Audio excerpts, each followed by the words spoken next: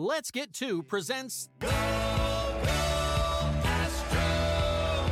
Go Astros, a focus on H-Town hardball. And we're here on Go Astros. Brian is not. We wish him well. He's dealing with some family stuff. But Andy, let's talk about the most important thing going on in baseball right now, and that is the ugliest All-Star Game hats I've ever seen. They progressively get worse every year. And I am of the age where it used to be that you just wore your regular uniform. Yeah. If you were the road team, you wore your grays or your blues. If you were the home team, you wore your whites or your creams, and you just showed up. Maybe they gave you a patch for your arm. And then for a while we had BP hats. That was it. Yeah. I just can't believe they're doubling down on the whole mesh thing. No, it's ugly. And I've got to think, just like the batting practice hats and the spring training hats, that they literally are a supply chain issue, because nobody wants those hats. Nobody wants a flex fit mesh hat. They remind me of what they used to give away at the Dome on Hat Day, you know? Well, I mean, especially baseball players, because I think there were not a few that got on social media and showed the different stages of sunburn they had on their skulls when they're bald and they have a mesh hat standing out in the Florida sun for several hours a day. It's like many things from Major League Baseball, not really well thought out, not really well designed, and yet we're going to be forced to buy it. Yeah, well, I won't be. Foot is coming down. I can't remember the last time I bought an All-Star hat, but this won't be the year. This won't be the year. I'm not buying the American flag hat, but that's a conversation for another time. So Astros, we talked last week about the gauntlet. I was trying to be realistic and say that I really thought 4-5 would have been a successful stretch when you consider 6 of these games are on the road. Where do you sit now where it comes to this Yankee series in particular? Happy with the split, or are you more mad at the lost opportunity with Thursday and Sunday's game? Mad's the wrong word. I'm glad, because I think the lingering question amongst Astros fans is because we just don't play a lot of teams over 500 because of the nature of our division right now. Right. We're 12-9, and 2 of those wins are against the Yankees and 2 more against the Mets. So you take those 4 away, and we're 8-9 against teams over 500. So the last 6 games went a long way towards settling some of the can our pitching matchup with New York's hitting, especially when you talk about the Yankees, who are leading the world in run differential right now. Right. And you hit them for 16 1/3 innings. You should have won all 4 games if your bullpen had cooperated, and there was few different decisions made along the way. It's irritating, not mad, but I think we're in a good place. I also think it solidifies, or it should solidify for James Click, that maybe if we're shopping at the deadline, which we should be, another reliever, another high-end reliever who can finish off batters would not be the worst thing in the world for us to look to pick up. I'm not down on Ryan Presley, although if you looked at our DMs, you might think differently. But I also have never thought that he's a closer. I think he's a great. That's true. I think he's a great eighth inning guy, and he's done well in the closer role. But there's just, it feels like the last pitch always wears on him for the next pitch, and sometimes it works out for him. And on Thursday night, it didn't work out for him, and came back and bit Stanek in the butt too this game. So, or was that Stanek? I lost. I moved to the pool after the no-hitter was lost. Seth Martinez is who gave up. It was his first runs. That's right. He gave up his first runs of the season. And it was Maton who gave up the lead. Yeah. Maton's a bigger concern. And if you're looking at Lance McCullers coming back, you're looking at Jake Odorizzi coming back and putting them in the rotation, if that's what we're doing, a couple guys have to leave the rotation. And you'd like to think that they could solidify the bullpen if that's the route we're going to go. So Phil Maton, however you want to say his name, there's some questions about him right now, because this has not been a good season for him so far. ERA is hovering in the mid-4s. Last time I looked, he hasn't been as effective as he was in the playoffs last year. Ironically, he's been about as effective as he was in the regular season last year. So, there's some moves to be made there. But I think the Astros have the payroll flexibility to make those moves. It's a matter of what you're going to do with all this starting pitching we're about to have. One of the things I wanted to ask you about was the starting pitching, but we'll table that for just a second. The big question, you and I have done a pretty good job, I think, and Brian, of not having this be the question the manager show, because I think it's lazy. I think it's low hanging fruit, but there's no really excuse for not walking Aaron Judge in that situation. That's where I'm sitting, where you have a base open. He's already beat you once. He's arguably the best hitter in baseball this year. Overall, where do you kind of put that decision making? We try not to beat on Dusty too much because, like you said, it's low hanging fruit. I think if you're really trying to win the game and you really, really care about winning the game and you're Dusty Baker, you don't pitch to Aaron Judge in that situation. You take your chances with the next guy. And we chose not to. I've got to think if it was a playoff game, there would have been a different decision made. Right. Because there's no reason to give Judge that opportunity. And we did, and he bit us, and like he did Thursday. So it kind of is what it is. I think this was a series where both teams, I'm talking about the Yankees too, can come away with a lot of things they can be happy about and a lot of things they can be disappointed in. And that's probably when baseball's at the best, when you've got two fairly evenly matched teams. Also knowing we didn't have Jeremy Pena for 3 of the first 4 games. Alvarez inexplicably took the day off yesterday, even though he's literally turned 25 today and doesn't need days off and has the day off today. Yeah. There's some questionable decisions that would not be questions in a playoff series. So, I come out of these 6 games feeling pretty good about where we are. We can lose the next 2 in Flushing Meadows, and I feel pretty crappy about where we are. But that's the nature of being a fan. Yeah, and I mean, again, I still feel like if you win one of the 3 that we have next, the 2 in New York and the one with the Yankees at home, inexplicably though, weird one game series that our friend Emily Nyman said, I'm sure all fans of both sides will react rationally to the outcome of that particular contest. I think it'll be fantastic, and one fan base will be claiming a sweep. It's right. That's right. Let's talk a little bit about center field. I'm actually a big believer now more than ever that center field will be addressed at the trade deadline in some way, shape, or form. Were you surprised to see Chas McCormick be the sort of the roster casualty of Jake Meyers coming back? Surprised, yes. I understand it from the standpoint of a couple things. Dubon can play center field. We picked him up. They're going to give Meyers every opportunity to prove they don't need to go trade for somebody. So this is his basically month to audition before the trade deadline.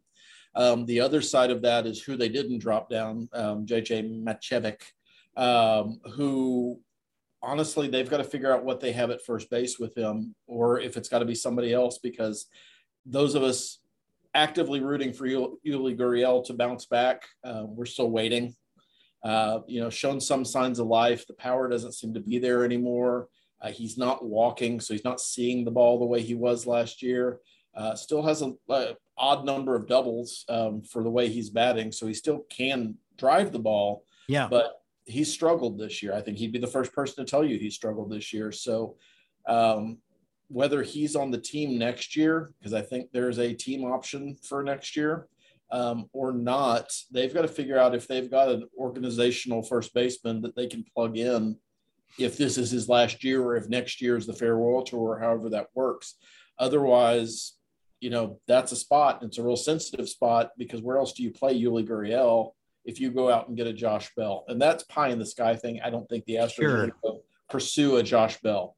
But if you did, and it made the team better, what do you do with Yuli at that point?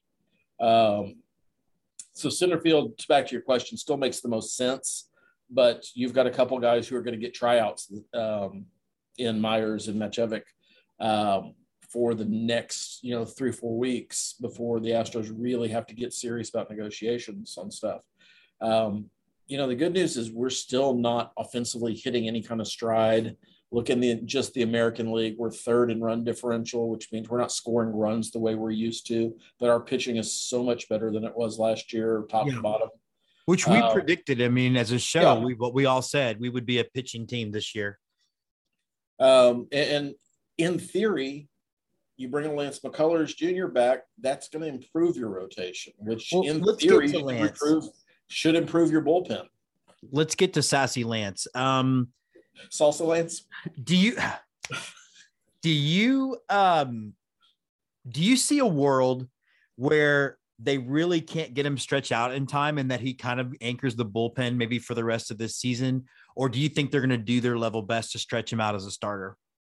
I have long thought that his best possible role would be as a closer because he's, got the arrogance, and that's not a bad thing. Professional athletes are arrogant when they're successful. He's got that mentality of not letting last night's game affect this night's game. But he's never really truly been healthy in the major leagues for any extended period of time. And that's really hard to predict that, okay, you're going to be able to pitch 2 of the next 3 nights. Sure. I don't think that's the guy. So if there's something holding it back, it's his history of health, the fact that he is coming off not a surgery, but a long, long rehab to address what was supposed to be I'll miss the series and I'll be back for the World Series injury. He still hasn't pitched outside of rehab assignments, just rehab and physical therapy. I just don't think you could count on using him more than once every 4 days. And I don't know that you can burn a bullpen spot with that guy. So then, do you put him in the rotation? Is he your long guy? I don't know. They've got to figure it out. The other thing they have to kind of figure out is that Major League Baseball rosters are limited on the number of pitchers they can carry. So last year we could have carried 15 pitchers if we wanted to. This year we can't. So those spots get more precious and guys have to be able to contribute, which is why I don't think you're going to see him start a rehab assignment until they're absolutely sure that he can come back. I mean, I think you definitely hit the nail on the head. The other complication is going to be, it's a benefit of, it's riches, right? Is that Odorizzi should be back pretty soon. He did have he said 1 start with the Space Cowboys. He said everything that he wanted to accomplish, he accomplished. He had to field the ball. Everything feels fine. So do you think that one of these 7 starting pitchers might be that sort of trade bait if we do look for a new center fielder? I mean, I think you have to. I think you have to deal one of those guys at some point. I know Brian and I'm going to take advantage of Brian not being here and telling me that you keep all starting pitching, which he's been doing to me since the end of last season. Can we talk about lineups too, then, since he's not here? Sure. It's lineup construction. If you asked me last week, I would have said Jose Urquidy's the guy that they're probably going to demote because he doesn't really profile as a bullpen guy. He's had 2 really, really good starts. Really good starts. Good teams. I got to watch one of those in person, which is a pleasant surprise because usually if I'm going to be at a game, one of our pitchers is going to shit the bed. That didn't happen this week, so that was good. And maybe he's gotten over whatever hump he had for a month in this season. Luis Garcia has looked good, except when he hasn't. You've got a bunch of guys again that are 2-3 type starters for a major league team, and I've got to think those guys are attractive for a major league team. Verlander's probably untouchable. Probably because everything's probable. Yeah. Verlander's untouchable. Fromber's probably untouchable. After that, you've got 5 guys for 3 slots. Yeah, and that's not to mention Hunter Brown sitting in AAA, or the ghost of Forrest Whitley, who evidently got a rehab start somewhere that nobody seems to have results on. I'm sure Michael Nash, if he's watching right now, will tell me the results via Twitter immediately after posting this. Yeah, but they've got to figure it out because I don't think the guys we have in the rotation now that could be moved profile as bullpen guys, with the exception of Javier, which why would you move him to the bullpen? There's just somebody smarter than I, and I'm hoping that's James Click, is going to have to figure out how the pieces we have fit, and the pieces that don't fit, have a serious conversation with JV about what he wants to do for next year, because he's going to hit that 130 innings mark, and he's going to have an option to go wherever he wants to. Are you going to be back or not? Because that might make it as a determining factor for the Astros. But there's just so many. It'll be very interesting to see how they get the puzzle to fit.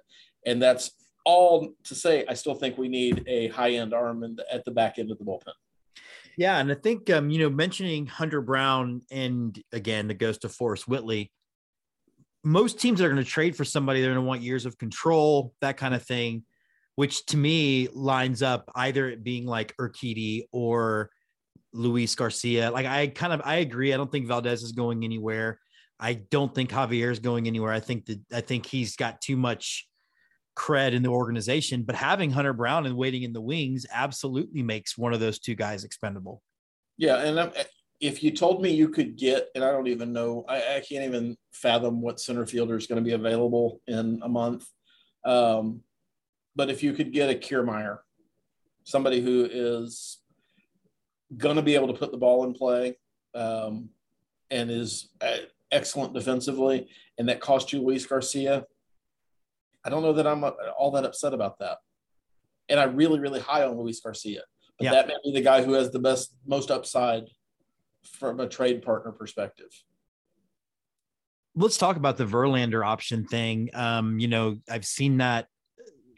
I've seen people worried about it. I mean, do you think can you see a situation where he doesn't come back here if he hits the 130 innings? I still think he wants to win. And I don't think we've done anything this year to prove that we're not capable of winning. You would think that Jeremy Pena is going to get better than he is right now. Yeah. With a year of service. Altuve and Bregman showing signs of life. Altuve is probably going to be the same player he is this year, next year. Sorry, Yankees fans. You've got Alvarez for the next 5 years. You've got Tucker still on the come. It's a team that is still going to be really, really good. They're going to have some questions. They have questions now. What do you do to replace Brantley? What are you doing in center field? Who's playing first base next year? But those are pretty easily answered questions with the right moves. So it's up to the Astros to prove to JV that they're going to continue to make every effort to win. And I think he's comfortable here. I know that, the thought is always he's going to go to Los Angeles because his wife's modeling career, or he wants that big market. He's never gone after the big market. He's had opportunities. In both of those opportunities, he re-signed with us twice and re-signed with Detroit once. So based on past performance, I can't see him really going out and pursuing those things. And at 39, the number of teams interested in him, even with the performance he's had so far this year, is still going to be kind of limited. Yeah. Because he's going to command money. I think we will renegotiate the contract for next year if he decides. I think that's the deal, right? So I know we have an option for, what was it, $20 million. We'll probably end up paying him $27 million instead to stay for another year. But maybe we get 2 years out of that. I don't know. But yeah, I anticipate him being back, but the Astros need to have that conversation sooner rather than later. Well, I do think you're right. I think in the other factor with all of that is the fact that Jim Crane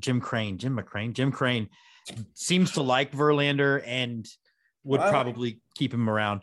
Last Crane, you've merged all the three last Astros owners into one entity. I really have, which maybe is not fair to Jim Crane at all. But one of the things too is I wanted to bring up was a article written by John Heyman in the New York Post. I don't know if you saw it. Hey, man. That basically said, I mean, it was here is a reputable Major League Baseball writer essentially saying booing Altuve is dumb. He had nothing to do with the scheme. You've got to let it go. It feels like to me with Altuve in specific and with the Astros as a whole, that it seems like now baseball media is trying to do a reclamation project on the reputation they helped destroy. I wish that Heyman would have a conversation with Michael Key because he hasn't gotten that memo yet. Oh, I don't know that play-by-play for the Yankees is really considered a part of the media necessarily. They're PR guys. And I noticed he didn't have that conversation with Beltran was in the booth. That was also interesting. But back to Heyman. I think that what we all kind of anticipated in Houston would happen is starting to happen. It's just taking a little bit longer than any of us would like, is that Jose Altuve's performance hasn't declined. So even if you thought that he was the worst of the worst in 2017 and did all the cheating and did all the things that kind of have been proven he hasn't done, but even if you still believe that happened, all those things taken away, he's still the same player. He hits home runs when he needs to hit home runs. If he needed to bat 330 for this team to be successful, that's what he would be doing right now. He still steals bases when he needs to, not like he did when he was 25, but he's not 25 anymore. So he's a player, and I think you're going to see similar things. It certainly has happened with Springer, because there's no mention of his role in any of this at all in Toronto. I don't think Correa is feeling any heat in Minnesota. Marwin Gonzalez is on the Yankees, unless he's been cut by now, because he probably should have been. Yeah. But it's Cameron Maybin also works for the Yankees. Yeah. So I think it's one of those things that time is going to heal this, and the media has to have something to write about. And you can't keep claiming that the Astros are cheating when you know that they're not, to explain why they're still good 5 years later. Because that's where we are right now. We're 5 years removed from the 2017 season. Right. That's an eternity in baseball. So how do I explain that Jose Altuve is still hitting home runs and breaking Yankee fans' hearts? Well, you explain it by just saying he's a good player and let's move on to the next thing. And it's taken 5 years, but they're finally getting there. The next step will be, of course, Yankees fans not screaming F Altuve at Knicks games, which I guess they still do. He's not in attendance, so I wouldn't know. But I think it's one of these things where time heals this stuff. You've got the writers are also really fickle. You've got writers now who are adamantly against Bonds and Clemens and that group getting in the Hall of Fame, who are now mourning the fact that they're going to lose their ability to get in the Hall of Fame because their eligibility has run out. Right. Even though they were in control of that whole process, but that's besides the point. So it's I think it's one of those things where the Yankees letter, although it didn't reveal any surprising news, did finally give a glimpse to some people who weren't following as closely as maybe they needed to be, that, this was a league-wide problem. And it's not happening right now, at least not in a way that's detectable. So we can't keep holding it against this guy and miss out on the players that we're watching that are really, really great for the game. Right. Well, I think you definitely summed it up. I also will get a bit more jaded and say the only thing media likes to do than tear something down is to have the comeback story. And I think that's I think that's what we're getting. All right, Andy. Every Disney sports movie ever. Right. Well, we will be back next week. Hopefully Brian will be with us. And until then, Andy, go Stros. Go Stros and beat the Mets. Go Go Astros is a presentation from Twitchy Dolphin Media and part of the Let's Get To Baseball Network.